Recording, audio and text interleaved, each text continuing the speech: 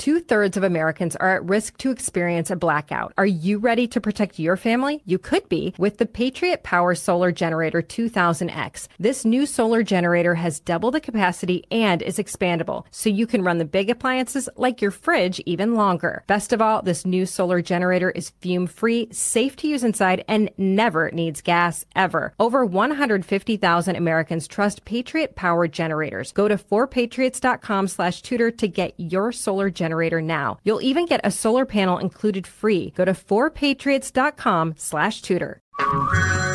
Hey everyone, it's Ted from Consumer Cellular, the guy in the orange sweater, and this is your wake-up call. If you're paying too much for wireless service, you don't have to keep having that nightmare. Consumer Cellular has the same fast, reliable coverage as the leading carriers for up to half the cost. So why keep spending more than you have to? Seriously, wake up and call 1-888-FREEDOM or visit consumercellular.com. Savings based on cost of Consumer Cellular single line 1, 5, and 10 gig data plans with unlimited talk and text compared to lowest cost single line postpaid unlimited talk, text, and data plans offered by T-Mobile and Verizon January 2024. Hey, it's Will Friedle. And Sabrina Bryan. And we're the hosts of the new podcast, Magical Rewind. You may know us from some of your favorite childhood TV movies like My Date with the President's Daughter and the Cheetah Girls movies. Together, we're sitting down to watch all the movies you grew up with and chat with some of your favorite stars and crew that made these iconic movies happen. So kick back, grab your popcorn, and join us. Listen to Magical Rewind on the iHeartRadio app, Apple Podcasts, or wherever you get your podcasts. Brought to you by State Farm. Like a good neighbor, State Farm is there. Hey, this is Buck Sexton, and you're listening to the Tudor Dixon Podcast, part of the Clay Travis and Buck Sexton Podcast Network. Welcome to the Tudor Dixon Podcast. I'm Tudor Dixon, and I'm so glad you're here with me today because today we're learning. So a lot of times we talk about different subjects, but to me, this one is really important. I saw an article in Michigan a few weeks ago about bees and how important bees are. And to me, I think this is something that I know very little about that is a very important part of my life. And so I wanted to bring on the assistant professor who was quoted in the article. Her name is Meghan Milbrath. She works at Michigan State's entomology department and is the coordinator for the Michigan Pollinator Initiative. Meghan, thank you so much for coming on and talking to us about this because, like I said, I'm afraid of bees, but I think they're very important, and I want you to help me understand why I shouldn't be afraid of them and what we need to do to keep them safe. Thank you for having me. It's my pleasure to talk about bees. Absolutely. I'm excited that you are here. So in your article, you had some really interesting points, and one of them sort of freaked me out, to be honest, because it said you have to be really careful about what kind of pesticides that you're using, even in your yard. And I think that probably naively, I've felt like, well, if I'm using something in my yard, it's not affecting these bee colonies, but they're coming into my yard.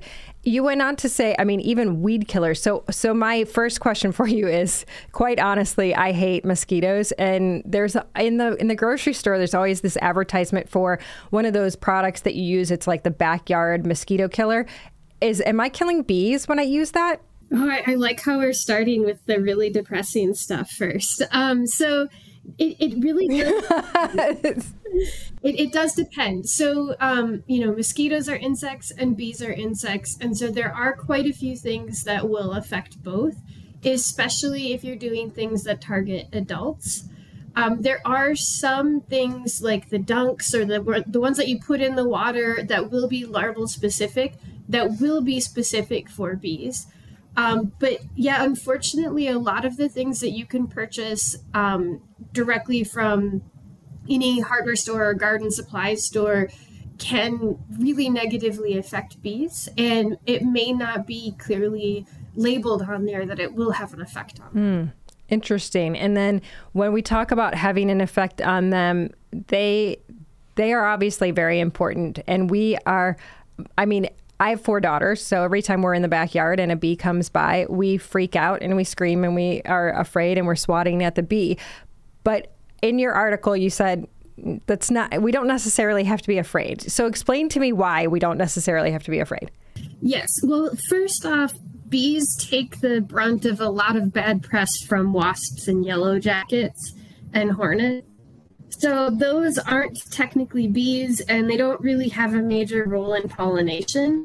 So there's something completely different. So those are, a little more on the territorial side, or I don't like to say aggressive, I like to say assertive because it's their house too.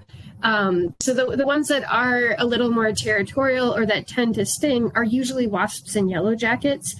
Bees, on the other hand, really have no interest in stinging. And in the case of honeybees, they will die if they sting you. So for them, it's really not worth it for them to sting you unless they or their hive is actually endangered. So when a bee is out foraging, only, when it's away from the nest, it is only interested in finding food, and it really wouldn't be motivated to sting you at all. Like, you could still get some if you sit on it, but in that case, it's probably kind of deserved if they're going to die from getting stepped on. So how much do we truly rely on bees? Because I think we think that there are different ways to pollinate, but really our fruits and vegetables, it's mostly bees, right?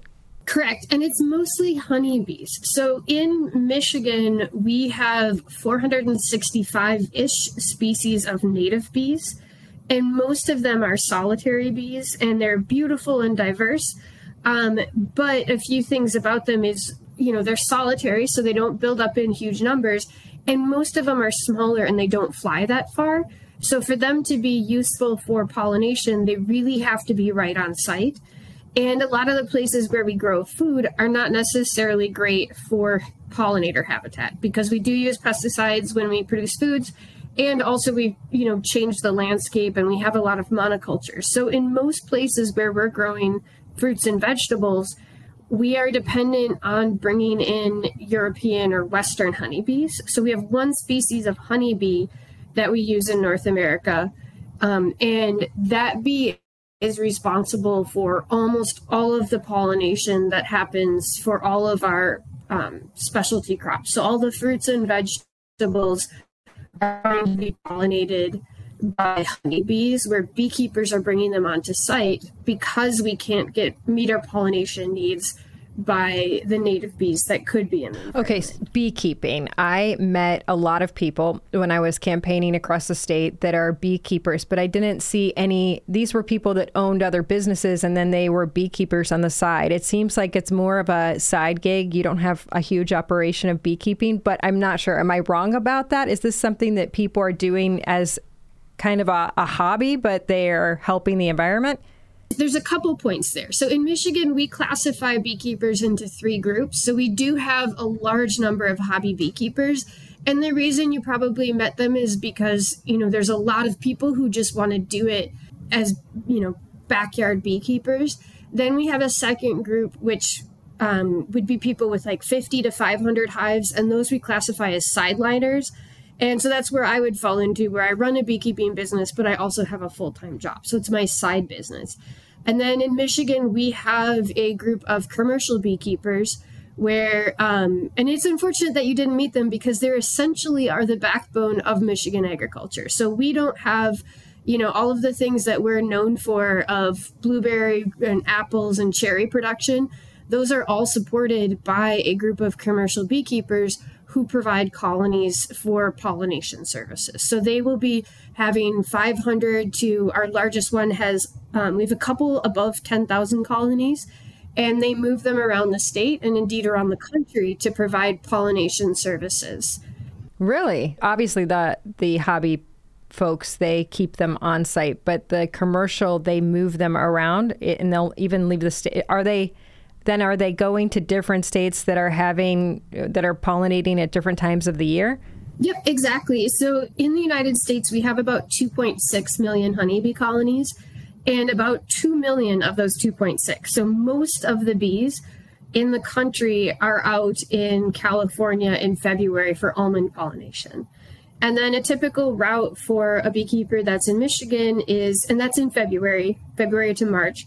And then it's too cold to come back to Michigan at that point. So they'll go down south, perhaps Florida or Georgia or Texas, and then they'll build up their colonies again after almond pollination to get ready for Michigan pollination, like blueberries, apples, cherries, which is basically starting right now in May. And then after that, they'll have to move out of those areas because the sprays will start and the food will be gone because bloom will be over. And then they'll go either to vine crop pollination, because that's also really big in Michigan, or they'll go out to a place where they can do honey production. And then they'll be out there till the fall and then either go back down south, or there's a lot of people are overwintering indoors in sheds now as well. So it is very, it's one of the last migratory livestock that we maintain in the United States. It sounds like there's a lot of science behind it, so you really have to know what you're doing. I mean, I hear a lot of people say they want to get into it because we keep hearing that we're losing bees. Was there a point when we had 3 million colonies and we're losing, or is that a fallacy that we're just all afraid of? No, it's absolutely true. And there's two things. So we used to have over 5 million colonies at the end of World War II, and it has dropped down to the 2.6 million colonies. That's maintained over the last 10 years. But what's behind that is we have really high rates of death. So, normally beekeepers would lose, 10, 15% of their animals, just like all livestock things happen. The last few years, we've been losing 30 to 50% every year. And why? So there's a combination of things. So part of it, we talk about the big P's, so pesticides, pathogens, parasites, and poor nutrition, and they all kind of work together. So we mentioned a little the pesticide stress that affects them, and that is significant. For honeybees in particular, we also have a parasite that's got about a 96% death rate, and we don't have great treatments for it. And it's called the varroa mite, and that's incredibly deadly, and we just don't have good tools. And then we have poor nutrition. So honeybees eat flowers, and so their entire diet comes from flowers. So the pollen is their protein and fats, and the nectar is their carbohydrates. And we just keep removing more flowers from the landscape. And then there's some other pathogens as well, so different diseases. And that's for the honeybees. The native bees are susceptible to a lot of the same things, and sometimes are faring even worse because, in the case of poor nutrition, they don't have a beekeeper that will come in and feed them. And so the native bees, we have a lot of data on what's happening with the honeybees. A lot of them, we don't know what's happening to their populations. Just like anything, some of them seem to be doing okay. So for example, if we just look at bumblebees, there's one bumblebee called Bombus impatiens, the common eastern bumblebee, and that we can find all over the place. It seems to be thriving in urban environments, and it seems to be fine.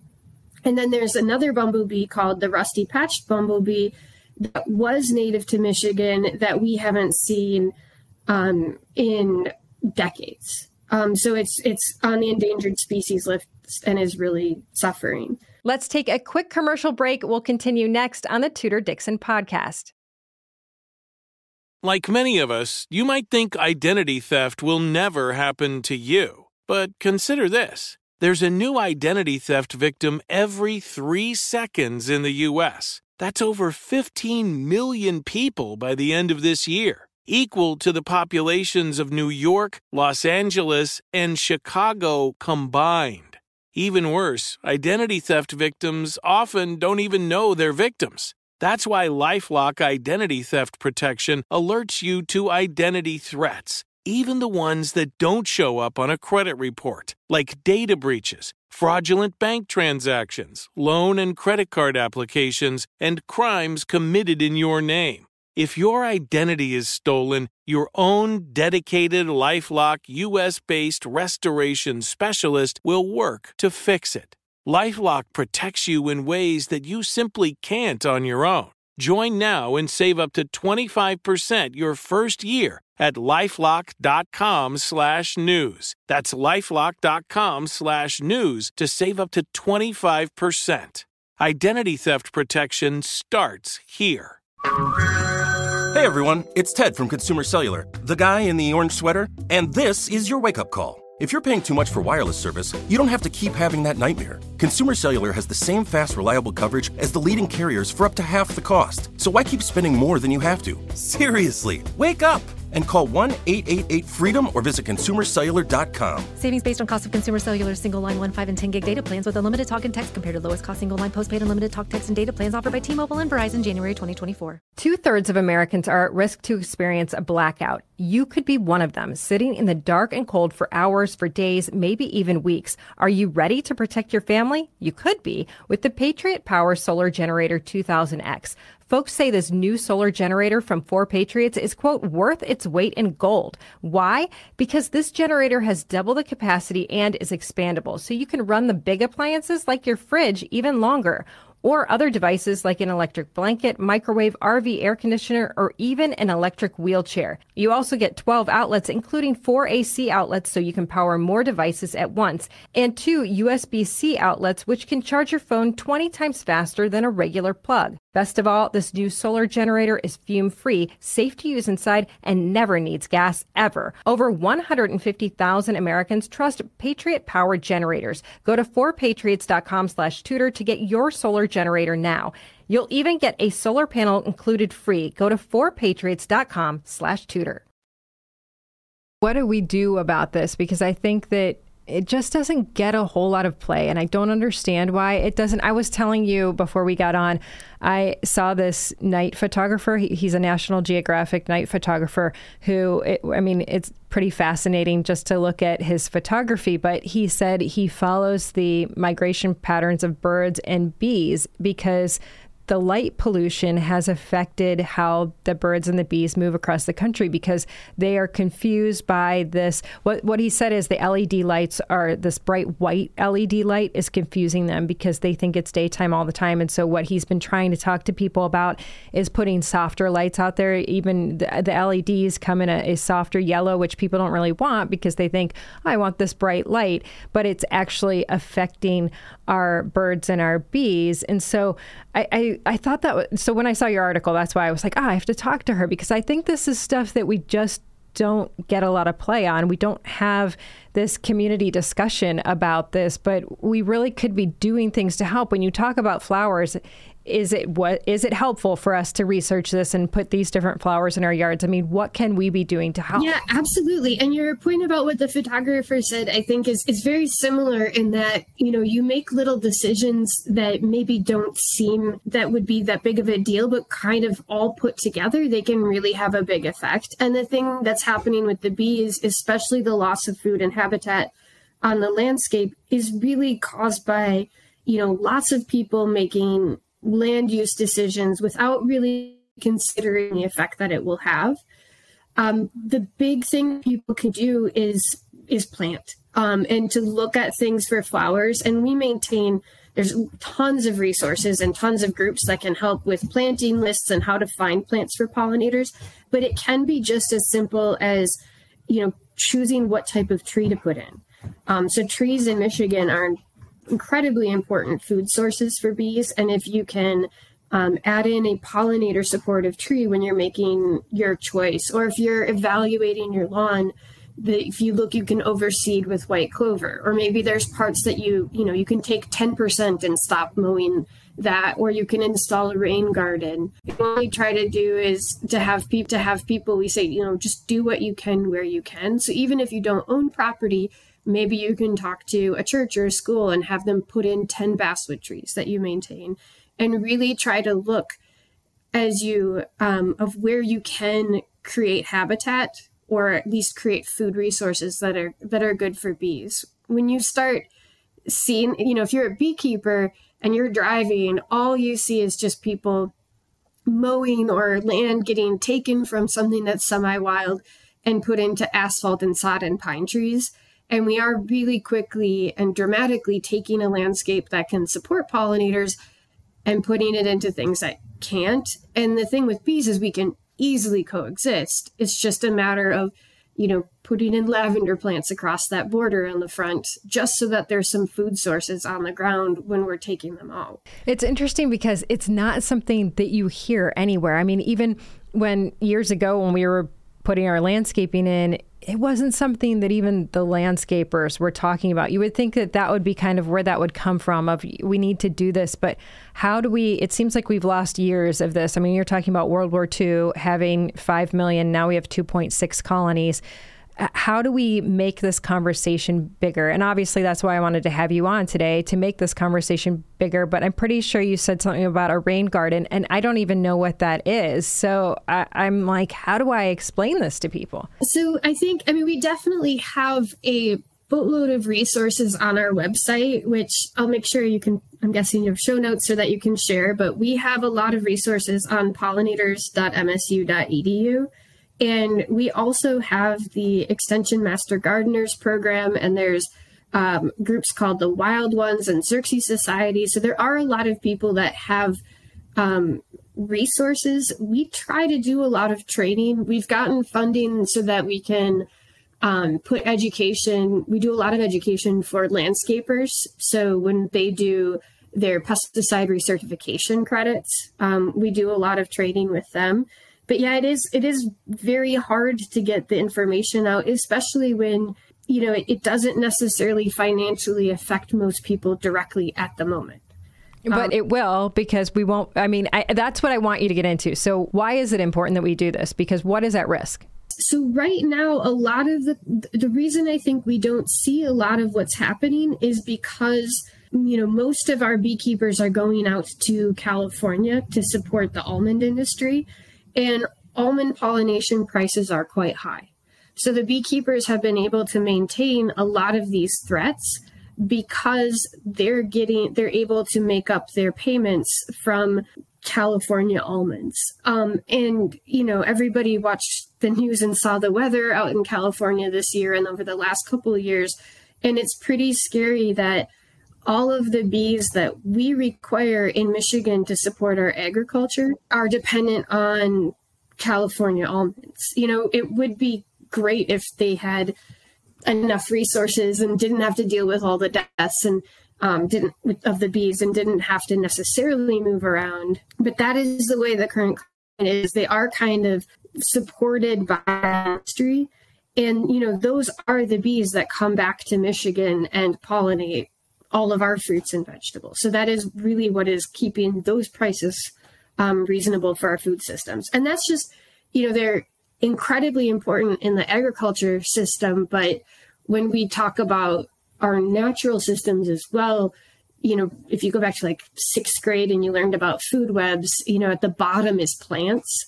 But really what's in there is most of the native plants require bees or other pollinators to reproduce as well. So they're incredibly important for us to get fruits and vegetables, but also just the maintenance of our woods and prairies and all of our other natural ecosystems as well.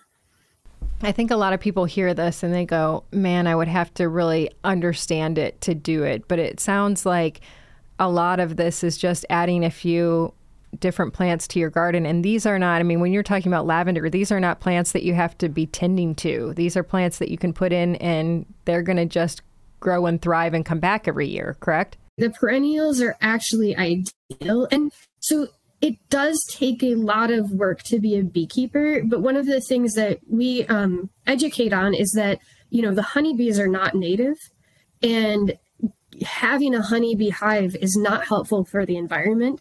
It's a lovely hobby. It can be a really excellent agricultural business, but it doesn't actually help the bees.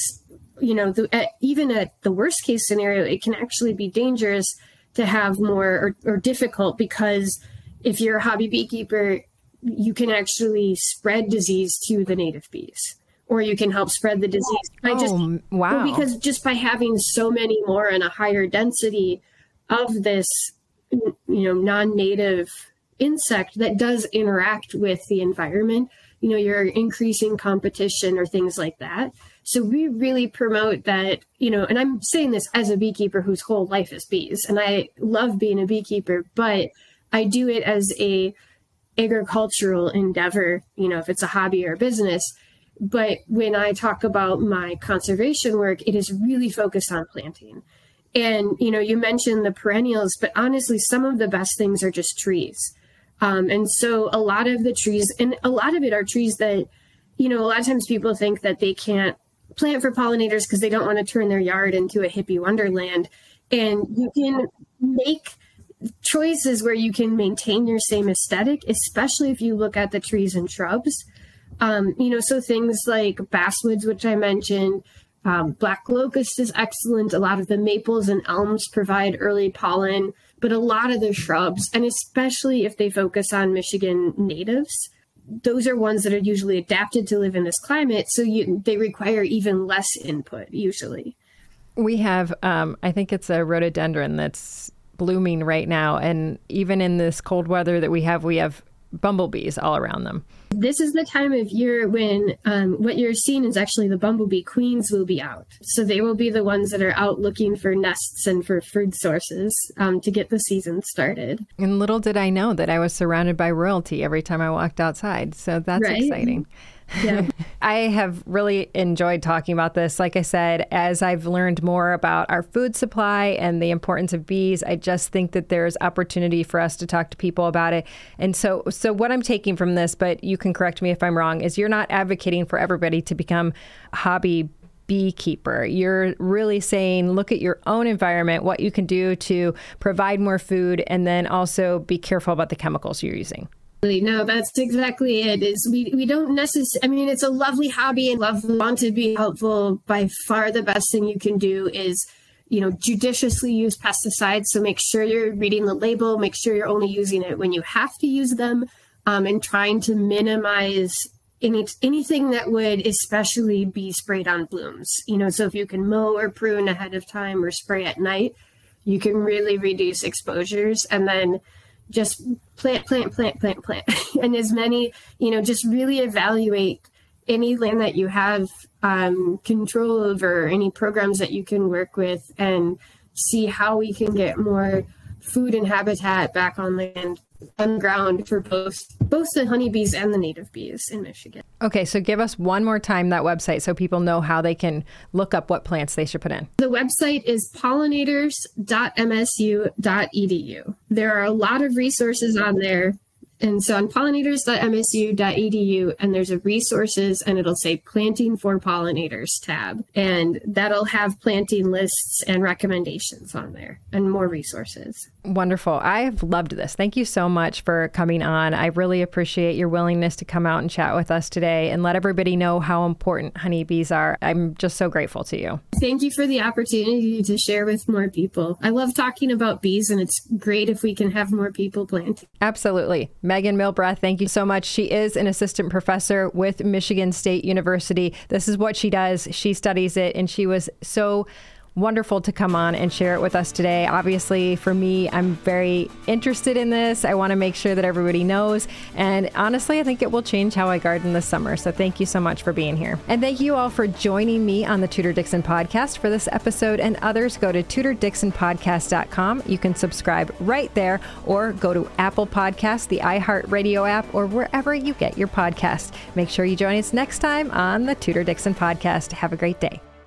2/3 of Americans are at risk to experience a blackout. Are you ready to protect your family? You could be with the Patriot Power Solar Generator 2000X. This new solar generator has double the capacity and is expandable, so you can run the big appliances like your fridge even longer. Best of all, this new solar generator is fume-free, safe to use inside, and never needs gas, ever. Over 150,000 Americans trust Patriot Power generators. Go to 4patriots.com/Tudor to get your solar generator now. You'll even get a solar panel included free. Go to 4patriots.com/Tudor. Hey, have you ever used Cheapo Air?